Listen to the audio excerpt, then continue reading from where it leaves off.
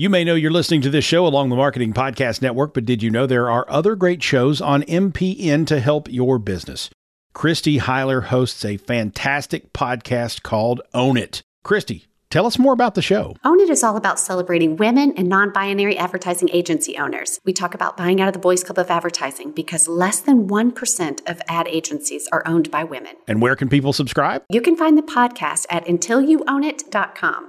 We're also on the Marketing Podcast Network at marketingpodcast.net. And of course, you can subscribe wherever you get your podcasts. You heard her. Go subscribe.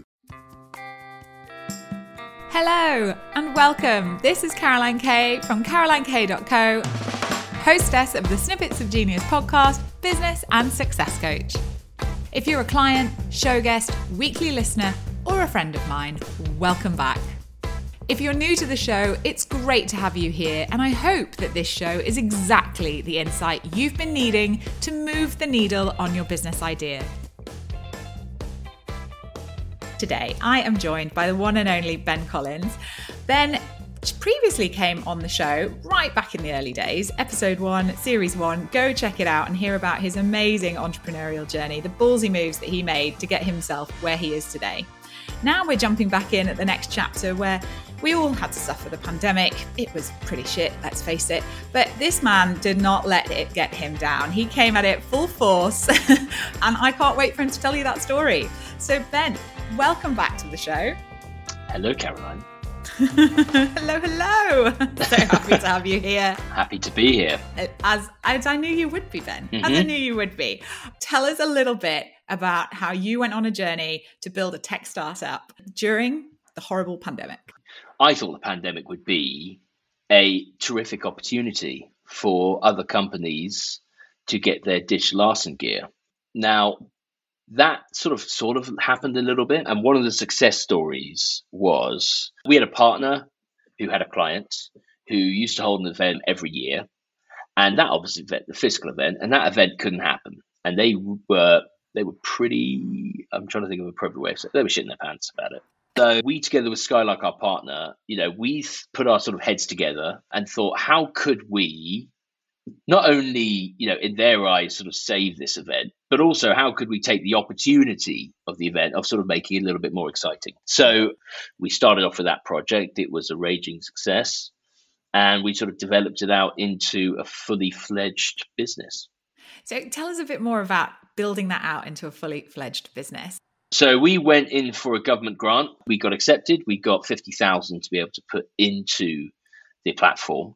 By having sort of been working on this project, we'd sort of done a lot of the groundwork, a lot of the research to do it. But ultimately, it was a great, I think when you're starting a business, it's brilliant that you've got already a user case study to reference, and you've already done some of the groundwork to do it. For us, and not only that, but the roadmap ahead that there would be other people needing this. And I think ultimately, everybody, I was trying to think the other day, did I ever do video calls before the pandemic? I actually genuinely don't know. I think I might have done a couple, but to go beyond video, now everyone's sort of video call savvy. Well, what does it mean to have a digital experience around with other people, I suppose? What does that mean? Coming from a creative background and working with running a creative agency, the question was, well, how can we elevate this experience? And for us, that was kind of, from that first use case study we did, that was kind of pretty obvious to us. And so tell me a little bit about some of the obstacles that you've had while scaling them. Well, I suppose we just leapt into it thinking that, these experiences, brand experiences, are things we've done for years. I hadn't truly accepted that we were also getting into the world of events. So one of the first events we did was across Wait. So you're starting an events company and you didn't realize you were going into events? No, not at all. How does that work? Because I just do stuff that I find interesting and work it out as I go along. It's an iterative process, right? The problem is that suddenly you're doing an event that has 3 different time zones, and you've got to onboard and get all these different speakers across. So it was Asia, Europe, and America. That ended up being myself and the team. And when I say myself and the team, I mean mostly the team, because I just take their glory. It was a full week of people sleeping on office floors and getting 2 or 3 hours sleep each day so that we could get the next event online. We sort of just ran into that and thought, oh, this should be fine. And then, you had people literally sleeping underneath desks. Asia was coming online in 2 or 3 hours. So that was an interesting week. And then suddenly we realized we're in the events business. And I think that's when we started thinking, let's make this a SaaS model. Okay. Let's get other people to build their own events rather than us running it. Glad you didn't just go, okay, this is going to be life. This is how we're going to continue. No. Great. And so when you decided, okay, we're going to make it into a SaaS model, what did you have to then learn to figure it out? The problem is, Caroline, is you asked me that question and I wouldn't even know where to start on what the technical aspects were. I certainly saw them. That's good. But yeah. There's some joy in knowing that you don't need to know everything. And you can That's start true. a tech business and go, do you know what? I'm going to get the experts who know that to come in and do it. Yeah. That's one of that. I think I covered that in your first podcast. I think the whole reason I jumped into an events business without realizing it was an event or do these sort of things is because I don't need to be the brains behind the core tech that works. When you build these sort of businesses, you are part of a team that know it. I brought certain skills and certain attributes to the team. So Building tech was not one of them. As well as the pretty face, what were you bringing to the... It's the market. I was there to be able to help find the market and be able to market it, right? So it was a lot of research into who would want this product and learning the events business and who we could talk to about it. As for building the tech, that was not, I was very much at afar, just sort of. Yeah, hand that over. Yeah. And so when you got to do your marketing side of things and when you had to start sort of pinpointing your ideal clients, when you were shooting for the stars, who were you shooting for? So initially we were shooting for the big events guys. I think you used to work for a few of them actually. I think some introductions were made, yeah. Yeah, those the big sort of event organizers we were looking for. The guys who used to run thousands of events globally. Yeah. We had various success with that. But ultimately, again, I think a lot of people looked at our platform, and that's one thing I learned quickly is that, we were, I think at the beginning of the pandemic, it felt like we were one of the first to actually really sort of jump on board this big virtual events thing. So modest, Ben. You were one of the first. I think I remember you telling me the golden child, if not, of the UK Innovate grant. Doesn't sound like me. We were the golden child of the UK Innovate of that particular and why? thing. Yeah, why were you the golden child? Because we had already we had a case use study. So this wasn't just we've got this idea. It was we've actually built this idea. We've iterated a version of it. It's been a success. We now want to expand. So we'd already had the user case, all the data, everything. That's what and it was a success. Why was it a success? The first one that you did, your test bed project. Why was it a success? Just I think the vision that we'd had for this client got realized exactly how everybody thought it would. And it's a fabulous platform that this particular client can use 365 days a year. Mm-hmm. It really gave life to their marketing proposition, and they still use it, all the time. They could, with an iPad, they could take anybody through virtually anywhere around the world, all their products as if they were physically in this space, and they could see how this particular one is they could see how these products would be in real life. It's a really nice iteration of it. So you can genuinely show people the future and what can be and what you can do. Exactly, the fun part of creativity. So that's a great lesson. Definitely. And I think ultimately there were lots of other, let's call them imitators, just to piss them off, who came along. But what was nice is that we did have a really strong USP at the beginning. It was the experience. There were other people that did various versions of this, but we were one of the first, if not the first, to be able to have this virtual element to it. And that, we then quickly, through just being in the market, actually, finding a few clients, but also getting out there, found we had a niche sort of focus for our customers. Love it. Okay. Mm-hmm. So tell us then a little bit about, during this journey, we're building this startup, what have you found most interesting, or what have you found as your biggest learning?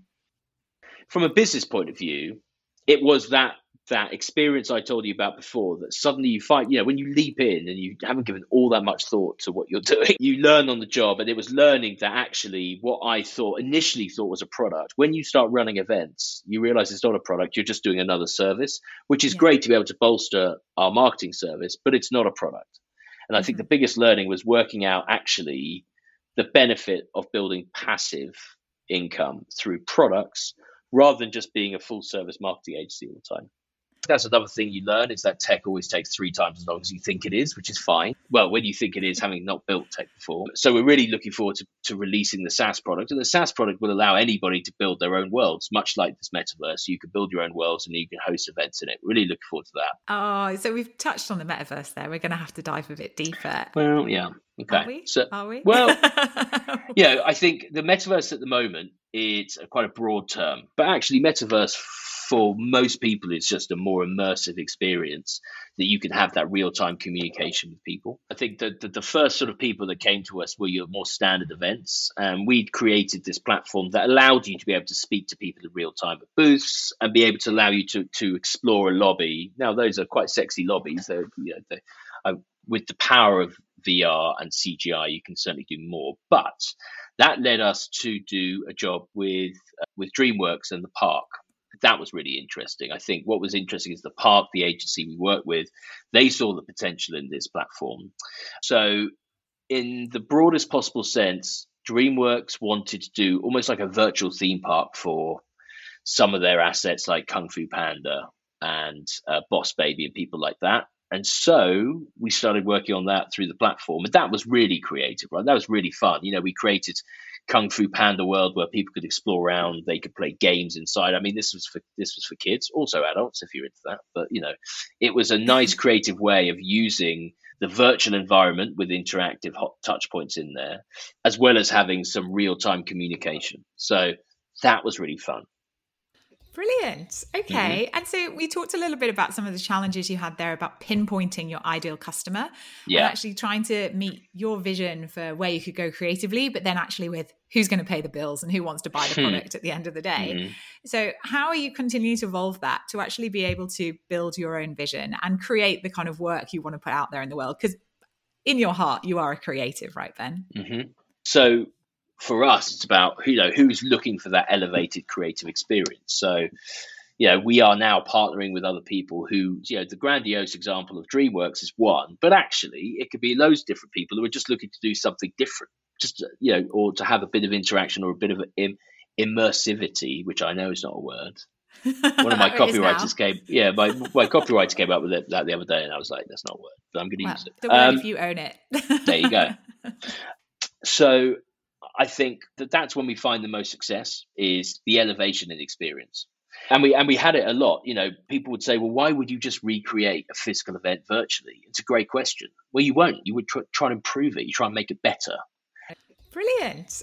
So let's go quick fire round, Ben. Oh, God. What's one thing you wish you'd done sooner? I wished I'd invested sooner. Thanks to Mum and Dad, who never told me to invest. I wish I'd actually looked into investing. It was a bit more financially savvy, I think. Okay. Yeah, I think that's advice any parents could give to anyone, is about investing, for sure. Brilliant. And what's the best part about your job? Financial and creative freedom. Biggest lesson in running your own business? Sweat the small stuff. That's something, I think business isn't all about spreadsheets and line items. I think there's lots of social currency to be taken into consideration. And I think that's often something that gets missed. What do you mean by that? Social currency. So someone was asking me the other day about, why, having run a production company for 15 years, sort of what gives you longevity?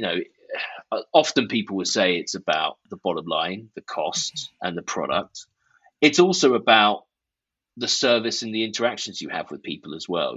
I think there's lots of social currency you have that I think has really helped us garner a reasonably long list of retained clients and customers. I think there is something about customer service, and that isn't just a sort of a chatbot on the end of your browser. It's looking into the whites of people's eyes. It's sort of having a personal connection with people. I think that's kind of important. That's a lovely one. Okay, what are the best resources that have helped you along the way? Be that a book or a podcast? So I'm a big fan of Blinkist at the moment. As you very well know, Caroline, it's difficult for me to get through a whole book. So it's difficult, but not impossible. Not impossible. Not I impossible. Get a lot from it when you do it, Ben. So I'll still be an advocate for this. Lovely transition into the book Work Smarter, Live Better, which was given to me by Caroline. Now, I've always been really into productivity. I love productivity apps, and that book for me, it's been the best book I've read that really helped the business. Now, productivity apps, Evernote, I'm a huge note taker. I remember an old girlfriend of mine from years and years ago used to say, don't you write notes? I was like, no, I just keep everything in my head. And then as soon as I started writing notes because of her advice, I had notebooks that if I lost them, I was completely and utterly fucked. So now Evernote I've used that for over a decade. That's a big thing. I believe you never used to write notes and just kept it all in your head. That bit. Mental, absolutely mental. Now, it's ridiculous. And I do love a good pair of headphones. I know I'm obsessed with headphones, and that is because I think, especially when you're running lots of different businesses and you have mild ADD like I do, it's quite difficult. It's quite easy to be able to get distracted by twinkly things. And I think headphones allows me to sort of, whether I'm walking, listening to something when I'm walking, or, it's always good to let your mind roam, but it's also good to help you focus in on stuff. Love that. Great advice. What's the hard lesson you've learned in business? I think there is something to fail fast. That's not just to say just to cut everything as soon as it doesn't work, but just mind that there's a huge world of other things out there that if something isn't working ideally or perfectly, this could be for your personal life as well, by the way, sack it off. Sack it off. You've heard it here first. Yeah. Brilliant. Tell us, when you've had a bit of a bad day, what's the one music track that lights you up and makes you feel that you can take on the day? I'm going to give you two. For the oldies, it's Freebird by Leonard Skinner. Shout out to my old friend Howard for that one. And slightly new one would be the Soulwax remix of Gravity's Rainbow by the Klaxons, which really gets me going. Amazing. They'll be available in the show notes. I'll be sure to add them in. Ben, thank you so much for being a wonderful guest today. Thank you, Caroline. It's been a pleasure, and I can't wait to have you back on a future series. Until then, listeners, thanks for joining us on Snippets of Genius. And that's a wrap. I hope that you found that burst of inspiration and motivation you need to start building the business you love. Do check out every episode's show notes for links to these fabulous companies these superstars are building. If you have a question you'd like to ask, you are invited to come and join all of us from this series over on LinkedIn in the Snippets of Genius community. And finally, if you haven't already subscribed, get on over to your preferred podcast platform, search and subscribe to Snippets of Genius, and get every episode sent directly to you. Thanks so much for listening. Speak to you next week.